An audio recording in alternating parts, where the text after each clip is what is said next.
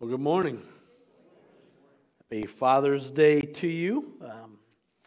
We understand that like Mother's Day, Father's Day comes with some tender challenges, right? Related to dreams and hopes and how life is played out versus the unknown of what is yet to come. And so today we're going to venture into a little bit of, I would call it tender territory as we go through our Family Matters series. Like one of the tense areas with regard to the realm of expectation versus reality for many fathers, many parents for that matter, even sometimes spouses or children of adult parents. And that's it. I want to take a look this morning at what the Bible says about parenting your prodigal. Okay? Living in relationship with those who have ventured or wandered from the path that we had hoped they would stay on, or the path that we are walking, a path that is in line with how God has laid out life should be for us. I want you to turn to the book of Judges, chapter 13. That's on page 247 in that chair Bible in front of you. So turn there in that Bible, your own Bible, maybe your Bible app. With regard to this, it's reading about the couple that's mentioned in this passage. They couldn't have children. It was a time of great upheaval in their nation, and it felt like their whole country had fractured. And it had happened over a long time. Weeks turned into months, and the months turned into years. And while the country was a mess, certainly their own hearts, their own spirits felt that way as well, because their inability to have children made them feel broken as a couple.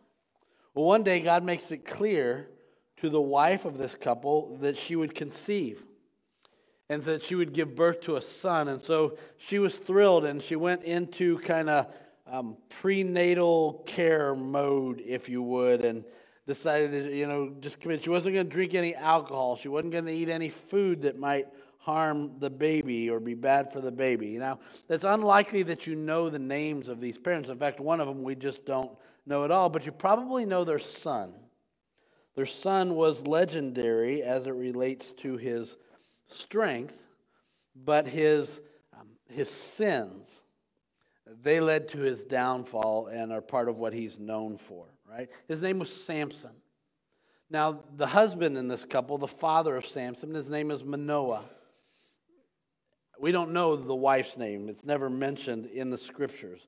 What we do know is that they sensed that this son of theirs was going to be special. And so they set him apart for God's purposes. Samson's mother was told by an angel that their boy would be a Nazirite, okay, which was just someone who took a special vow to be separated apart for God's use, for ministry, if you would. And the idea was that he would be totally committed to God's work. He was never to cut his hair.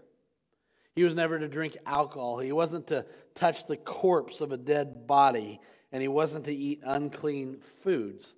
And these outward actions or commitments were really just meant to be symbolic of his inner dedication to God. And the mother was told that this son, Samson, was going to save the people of God from their enemies. At this point in their history, they were now 40 years in servitude to the Philistines, their enemies. In the cycle of things, they were in bondage as a people. And Samson's mother was told that I'm going to use this child that you're going to give birth to break the people of Israel free. So, Manoah, the father, upon hearing that his wife had heard this news from a man of God that later turned out to be an angel, okay, felt overwhelmed, okay, inadequate for the task. Okay. Many of us, when it became known that we were going to be first-time parents, have felt overwhelmed, right? Inadequate for the task. Little did we know how overwhelmed we would be. and how inadequate we would feel so many times in our journey. But Manoah turns to the Lord and he prays. And so in Judges 13, verses 8, and then again in verse 12, he prays to God. Listen to what he prays. He says, "Pardon your servant, Lord. I beg you to let the man of God you sent to us come to teach us how to bring up the boy who is to be born. What is to be the child's manner of life? And what is his mission?" And so as parents, I think we would do well to take note of these verses as a great way to pray. All right? So Manoah, overwhelmed by what is ahead of him, starts out with just a reverence for God, puts himself in the right place in his as a follower of God, right? And he passionately requests God's help. And then he seeks clarity for the direction that his child is supposed to go towards God's mission. Great ways for us to pray for our children and about our children in that way. And I think minimally, at least it tells us that Samson is going to be introduced to a home that has godly parents, God-fearing parents, God-honoring parents in that way. But as we're going to see, like a godly home is not a guarantee of a godly life. We won't find that guarantee anywhere. Now, Samson, the son that's going to be born to Manoah and his wife, he's a fairly well-known figure in the Old Testament. A lot of us know the story of Samson, but I want to, especially here in Judges chapter 14, the next chapter, I want to point out some poor choices in the life of Samson to help us realize that just because we raise them right, just because we teach them right, doesn't mean that they respond appropriately all the time. And just as a reminder, neither did we, right, respond appropriately all the time as kids.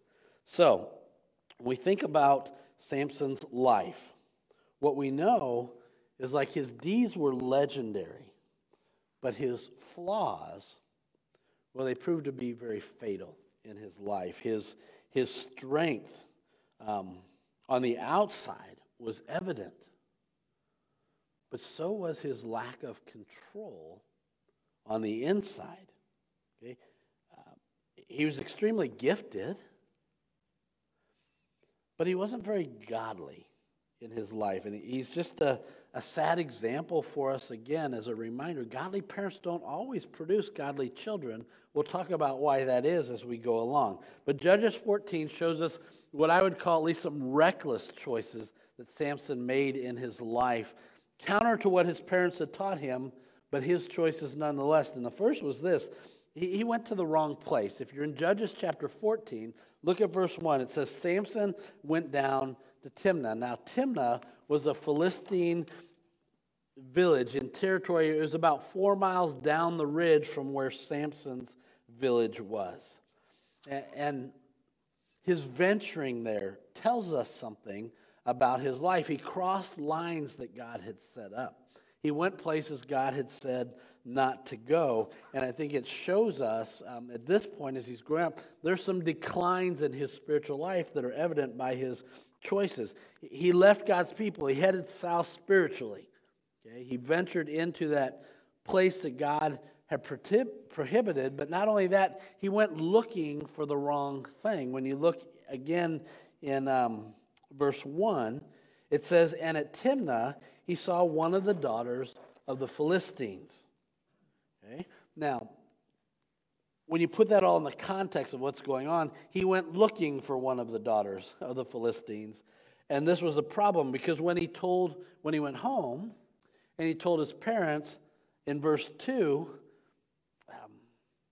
he says, I've found or I've seen a Philistine woman in Timnah. Now get her for me as my wife. Okay? And that there became the problem. I mean, this isn't how his parents raised him.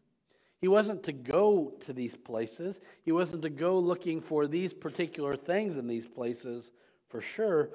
But one of the foolish parts of Samson's life is that he constantly rejected godly counsel. As part of the path of the prodigal is you have to reject God and his counsel to get to where you're going. I mean, his mom and dad had urged him to marry an Israelite because God wanted his people to marry Israelites and not someone who is an unbelieving Philistine. But as you read through the text, you see this ongoing disrespect that Samson had for his parents and ultimately for God by demanding there in verse 3, get her for me. She's the right one for me. God says she's not the right one. Her parents say she's not the right one. But Samson said, I see her. I want her. She must be the right one. That's what's ruling his life. And yet by blowing off his parents, Samson is also blowing off God, because in Deuteronomy chapter 7 and Exodus chapter 34 and numerous places throughout the scriptures in the Old Testament, God had warned them about not marrying someone from the neighboring pagan nations. Well, that's not all. We find as we read through Judges 14 and on that Samson is also constantly compromising the commitments that he made.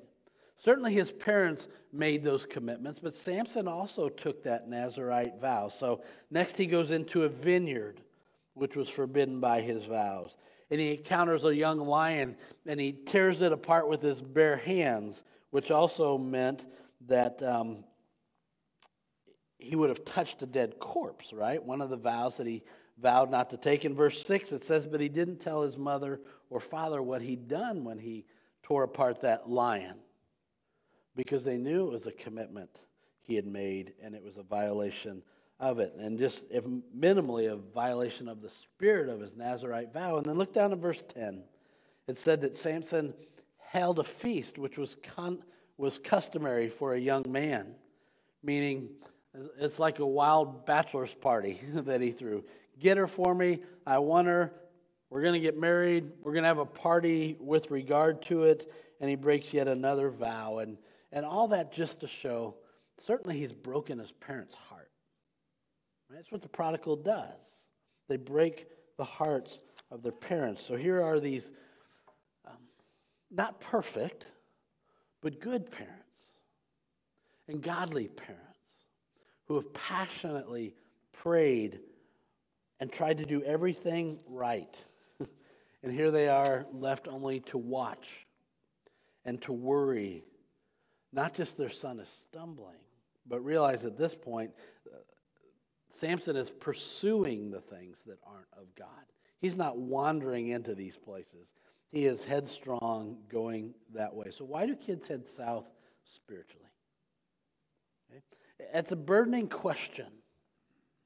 And it's sometimes not very easily answered. Some of us, as parents, right, we have ongoing heavy hearts as we wonder, where is our child's wandering heart, even at this very moment? While we haven't been perfect as parents, we struggle to understand sometimes why our children do what they do, why they make the choices that they make. And in the middle of that cloud of lots of different things, words come to mind. Words like crushed and wounded.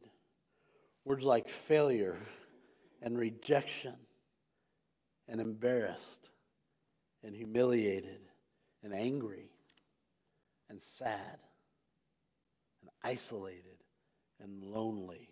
Words like frustrated and grieved and guilty and shame. That is the struggle of the parent of the prodigal, or sometimes of the spouse of the prodigal, or even at times of the child of the prodigal. And so I want to say this to us as dads and moms, or whatever relationship we might be to the prodigal. While it's critical, and we've talked about it all through this series, to pass along our faith to our children, we are not ultimately responsible for how they turn out. Because godly parents don't always produce godly children. It matters significantly how we parent our children. And we spend a lot of time, and we'll always spend a lot of time on that. But ultimately, our children have to make their own choices as it relates to life and as it relates to eternity. Samson's parents, they prayed for him. They taught him God's way. They impressed the truth on him. They lived a godly life in front of him. And they tried to pass along their faith, and yet Samson still went his own way, like many do today. Okay? Now we know, like each individual, we, even as parents that are trying to be godly, or spouse or child that are trying to be godly, we know that all of us struggle with complete obedience to God. Every one of us is tempted by sin. And let's not forget, Satan's aim is always going to be to attack the family in particular in that way. And I don't say it as a cop-out, but as a reality. Our children have their own will. They will make their own choices. And sometimes we beat ourselves up over the choices that our children make, but the choices are theirs to make. In Ezekiel chapter 18, verse 20, it talks about parents and children not bearing the guilt of one another. It says this, "The son shall not suffer for the iniquity of the father, nor the father suffer for the iniquity of the son. The righteousness of the righteous shall be upon himself, and the wickedness of the wicked shall be upon himself." Okay? It's so hard to remember, and it's hard to even have a peace with, but our children's failures are not our failures. Just as our parents' failures are not our failures, depending on which way you're looking. I want you to turn with me in the New Testament to Luke chapter 15. It's page 1035 in those Bibles in front of you. Samson is an example of the prodigal son of the Old Testament, and this well-known passage in Luke chapter 15 is going to give us a picture actually of two particular prodigal sons in the New Testament, though we're really only going to have time to deal with the younger one today. Now, Luke 15 in context, all three parables actually are about God's heart for lost people.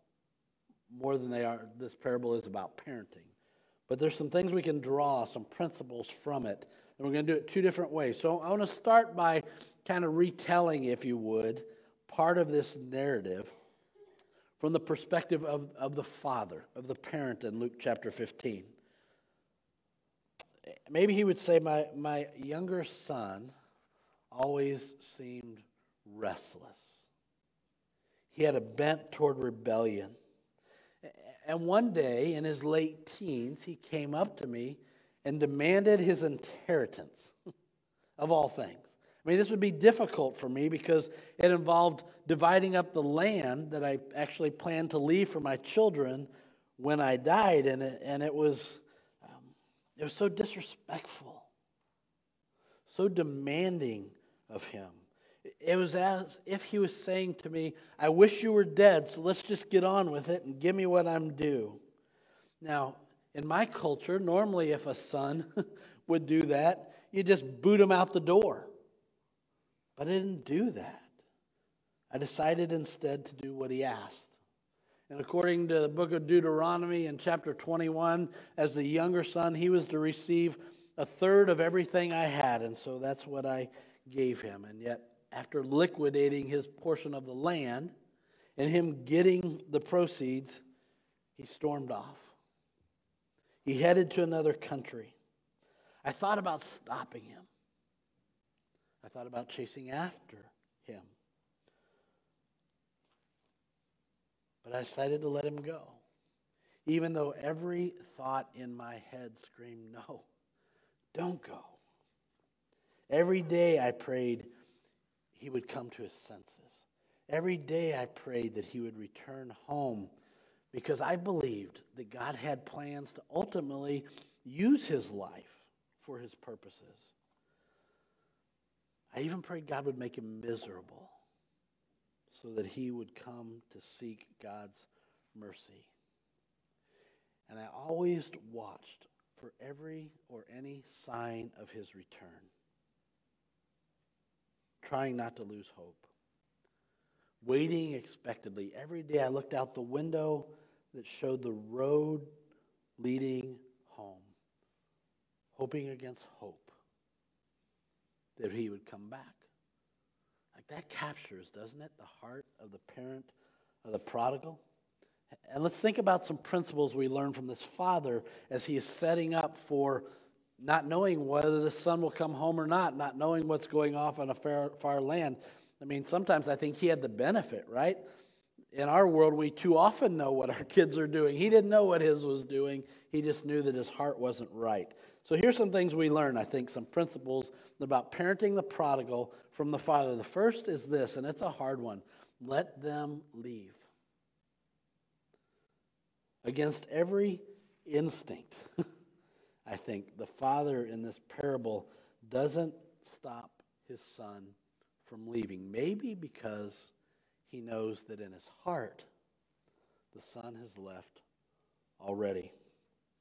Perhaps the father knew that the son needed to experience the consequences of his actions to wise up. Galatians chapter 6, verse 7 says, "Do not be deceived, God is not mocked, for whatever one sows, that will he also reap." Maybe this was the only way that his son would realize the foolishness of his ways. Second thing we learn, I think, is to remain in relationship. And I think maybe for me at least, this is the most important. Even though the dad let his son depart, even though he let him leave, and some might even say he empowered him by giving him the money, he didn't let bitterness for his son build up in his heart. Yeah, I mean, I can imagine, even experience some of the rejection and the humiliation that many of us who have parented prodigals have felt before. Yet the father chooses to build a bridge instead of erecting a wall in his heart. Okay? He released his son, but he didn't reject his son. He left the door open for future grace. And where would he have learned that except for from God our Father, who has watched us tread down some paths that he didn't bless, some things he knew were wrong, some choices he understood to be foolish. We just had to come to understand those things ourselves. He left the door open for future grace. And number 3, don't chase after them. The father somehow knew that his son needed to hit rock bottom. So you can see him resisting this urge to rescue him prematurely. Instead of bailing him out, the father knew that the son had to experience failure because of his choices. And that was hard. And that is hard. Because oftentimes it leads us and puts us in a place where all we can do is number 4, and that is watch in prayer. It's hard to do. But we pray for our prodigals to experience a heart of brokenness. I mean, life often breaks us, does it not? Whether we're disciples of Jesus or not. And when life breaks us, when we live as disciples, we find that God gives us the strength to make it through our brokenness. But when we're not living as disciples of Jesus, life often shows to us our emptiness and causes us to reach back to our Father, sometimes through our family, in order to find strength. Okay? It often leads us to return to the God that we once knew and know again. And that's our hope as parents, right? That's why we watch in prayer. That's why we remain open in our hearts so that we can be a bridge back to God when the bottom of life falls out, as it so often does. And then number 5, while we're doing that, we wait with hope, right? Waiting, wondering, worrying about a child is hard. But let's not give up hope for our prodigals. So we keep praying, and we keep believing. Because we know that God often leverages the choices of the prodigal or the life that unfolds for them to turn their hearts back toward their parents, toward us. And ultimately, we pray back toward God. This is what I know. Like, God knows exactly where our kids are. God knows exactly what they're doing at any given moment. Okay? And I believe with everything that I have that God loves my children even more than I do. And because of that,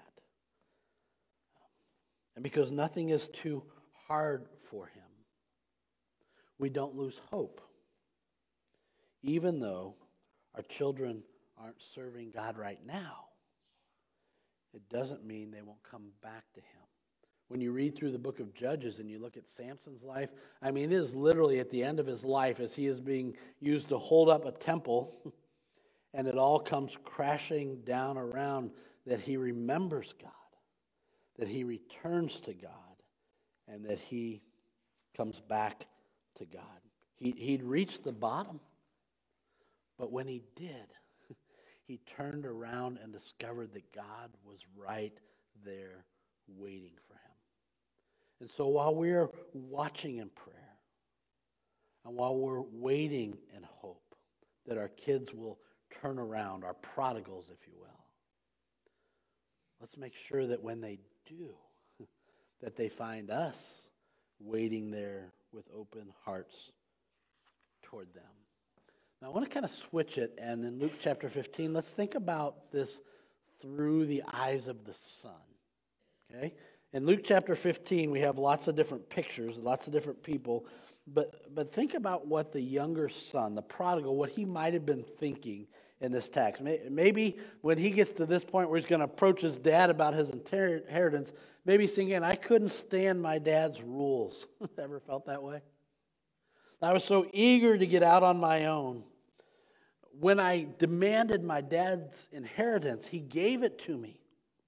With tears in his eyes, I could see I was hurting him, but I didn't care because all I wanted was my freedom. I wanted to get as far away from him as I could. I was just sure he was the source of my problem, not me myself. And when I arrived at my destination, like I partied like there was no tomorrow, right? Buying rounds of drinks for all my friends, and yet I found that when the money ran out and when the buzz wore off, my friends were gone. And on top of that, there was this severe famine in the land, so I couldn't find any food, and the only job I could find was working for a pig farmer. Like my Jewish upbringing should have put the brakes on it because the pigs were unclean, and yet I didn't care because I was hungry.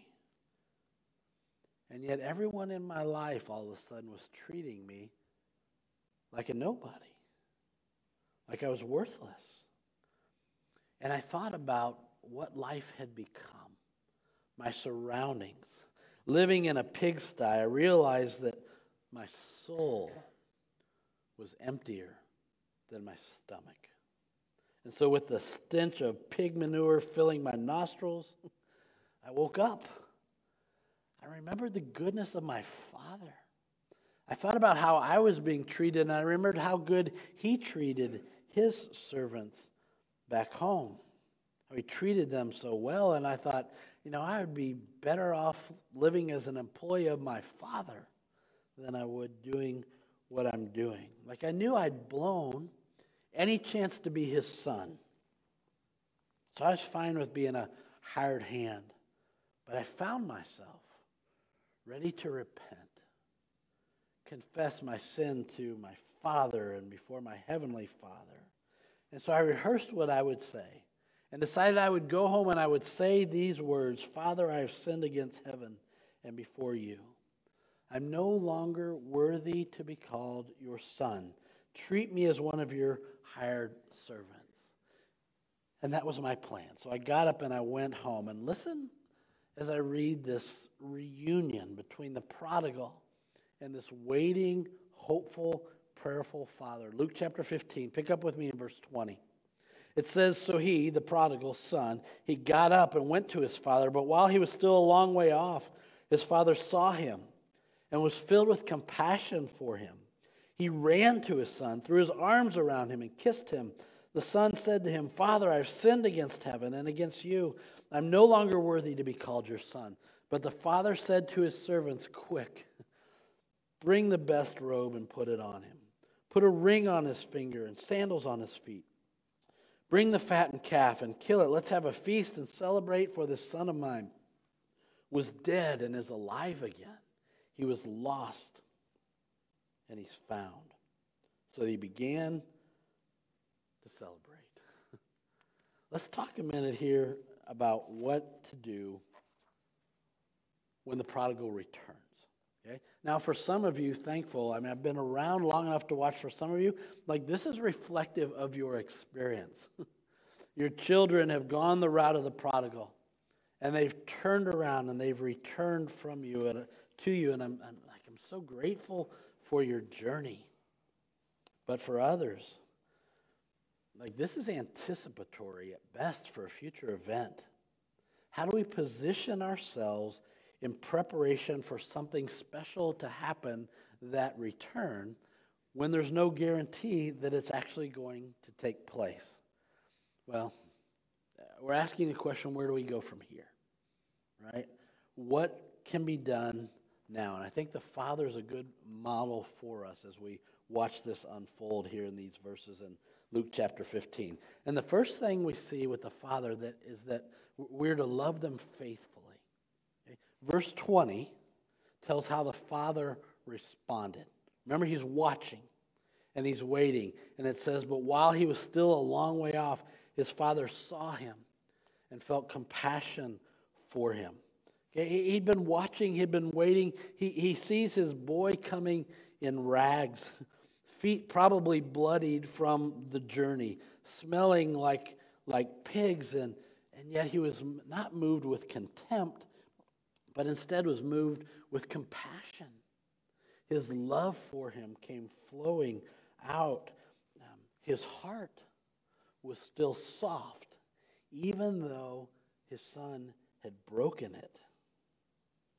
It enabled him to receive his son's heart once that heart had been changed. It breaks my heart to watch family relationships become so hardened that even when changes happen, the return doesn't take place because all somebody finds is a wall. Love them faithfully. Number 2, accept them unconditionally. The second part of verse 20, it says, he ran and embraced him and kissed him. What it doesn't say is he made his son give an explanation for all his behavior before he would accept him. It says he ran and he embraced him and he kissed him, a moving picture of acceptance. He didn't even know if he'd repented. He just knew he had returned. It was enough that he had returned. And it's almost as if in one moment that question, all the questions were answered. I know life's not that simple. But for this father, it was. His son had returned. The son's fear, don't you know, just melted away. What am I going to find when I get home? Will he accept me? Will he even look at me? Will he take me as one of his servants? And don't you know that all melted away when his father ran to him and cried over him and embraced him. One broken heart speaking to another, completely different paths, and yet they were together again. And I think it leads to a couple questions, honestly, right? Because there's reasons that prodigal sons turn prodigal. There's reasons that division happens between parents and children. There's no longer shared values. There's no longer shared vision. There's struggles about the life I choose versus the life you taught me to choose, those type of things. So how can we accept our son or our daughter or our spouse or our parents without in our mind, lowering our standards. How can I accept someone that close to me when sometimes I so disapprove of what they have done or what they are doing? Okay? And stay with me, because I think there's a big difference between acceptance and approval. And that becomes the key. Acceptance says, I love you because you're my child. I love you because God made you. And I love you even when I don't approve of what it is that you're doing. You can accept a child without approving of their lifestyle. You can keep the relational door to your heart open in that way. And then number 3, forgive them completely. Okay? Notice how the dad didn't even give the son a chance to finish his lines. I mean, he'd rehearsed them, and he got through some of them. He didn't get to say, treat me as one of your hired servants. The father was so thrilled to have his son home that he reinstated his privileges. And I know a number of you that have history. And I know a number of us that have history that doesn't make it so simple just to say nothing ever happened, because some things may even still be happening in that way. But I love how the dad doesn't rub it in. Instead, he rubs it out. He doesn't focus on what has been. He focuses on what is at that moment going on. The son didn't need a sermon. The son needed a second chance. And the dad provided him with that second chance. I mean, the seeds had already been planted long ago in the heart of that child, in the relationship between the father and the son, and now it was time for them to be harvested. And because of that, the son doesn't find a father with folded arms in anger and judgment. Instead, he finds a father with extended arms of grace and forgiveness. The father's generosity, like it was undeserved, right? I mean, think about all the son. He'd already wasted half his inheritance. And yet, isn't that what grace is all about? And isn't that how your Father in heaven and my Father, how he responds to us? And the whole motivation for it is given to us there in verse 24. For this son of mine was dead and is alive again. He was lost, and now he is found. And sometimes I like to stop there in the parable, right? Because it's a happy ending. And there's some less happy parts as we go on in the parable and we deal with the other brother and all of those pieces. And that'll be for another time. But this I know. There are many of us here that are still watching. And are still waiting for our prodigals to return. You know, the truth is we can do everything right as a parent, and our children can still walk away from the faith. And some of us are examples that our parents can do everything wrong as parents, and we can still walk in relationship with Jesus all of our lives because we have found him personally. Ultimately, all we can do is our best as followers of Jesus and trust God with the results. And I feel like it would be incomplete, perhaps, to leave this message today without acknowledging that some of us here today, maybe some of us that are watching today, we're living as prodigals. Separated from our parents, perhaps. Separated from a spouse or a child, perhaps. Separated from God, perhaps. Maybe you found yourself looking around like this boy did at the life you've created, thinking, this isn't quite as good as I thought it was going to be. I'm a mess. My resources are running out.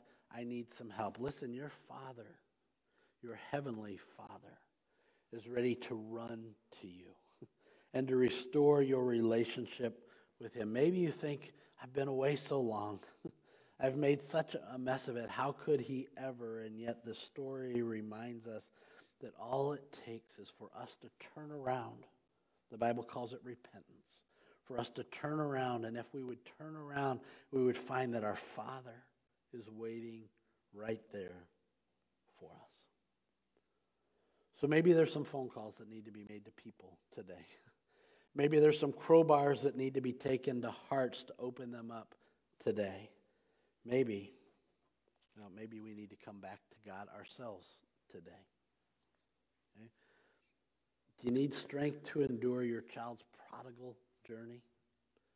Do you need help along the way of how to address them? So we're going to sing, and the song may be familiar to you, maybe not, but we chose this one in particular because it's God again modeling to us how we should live as parents to our prodigals.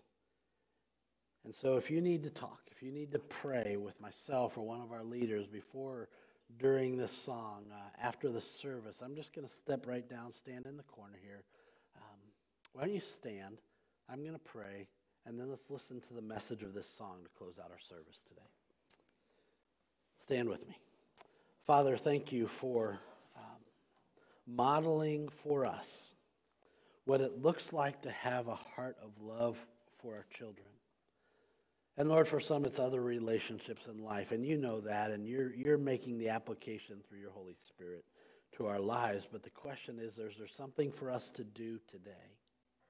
Is there a step for us to take towards you or towards someone else? Is there an opening of our heart that needs to happen? A connection that needs to happen in a way that would bring honor to you and make someone one step closer to you as their Heavenly Father, as you are our Heavenly Father. Lord, we submit ourselves to you in the name of Jesus. Amen.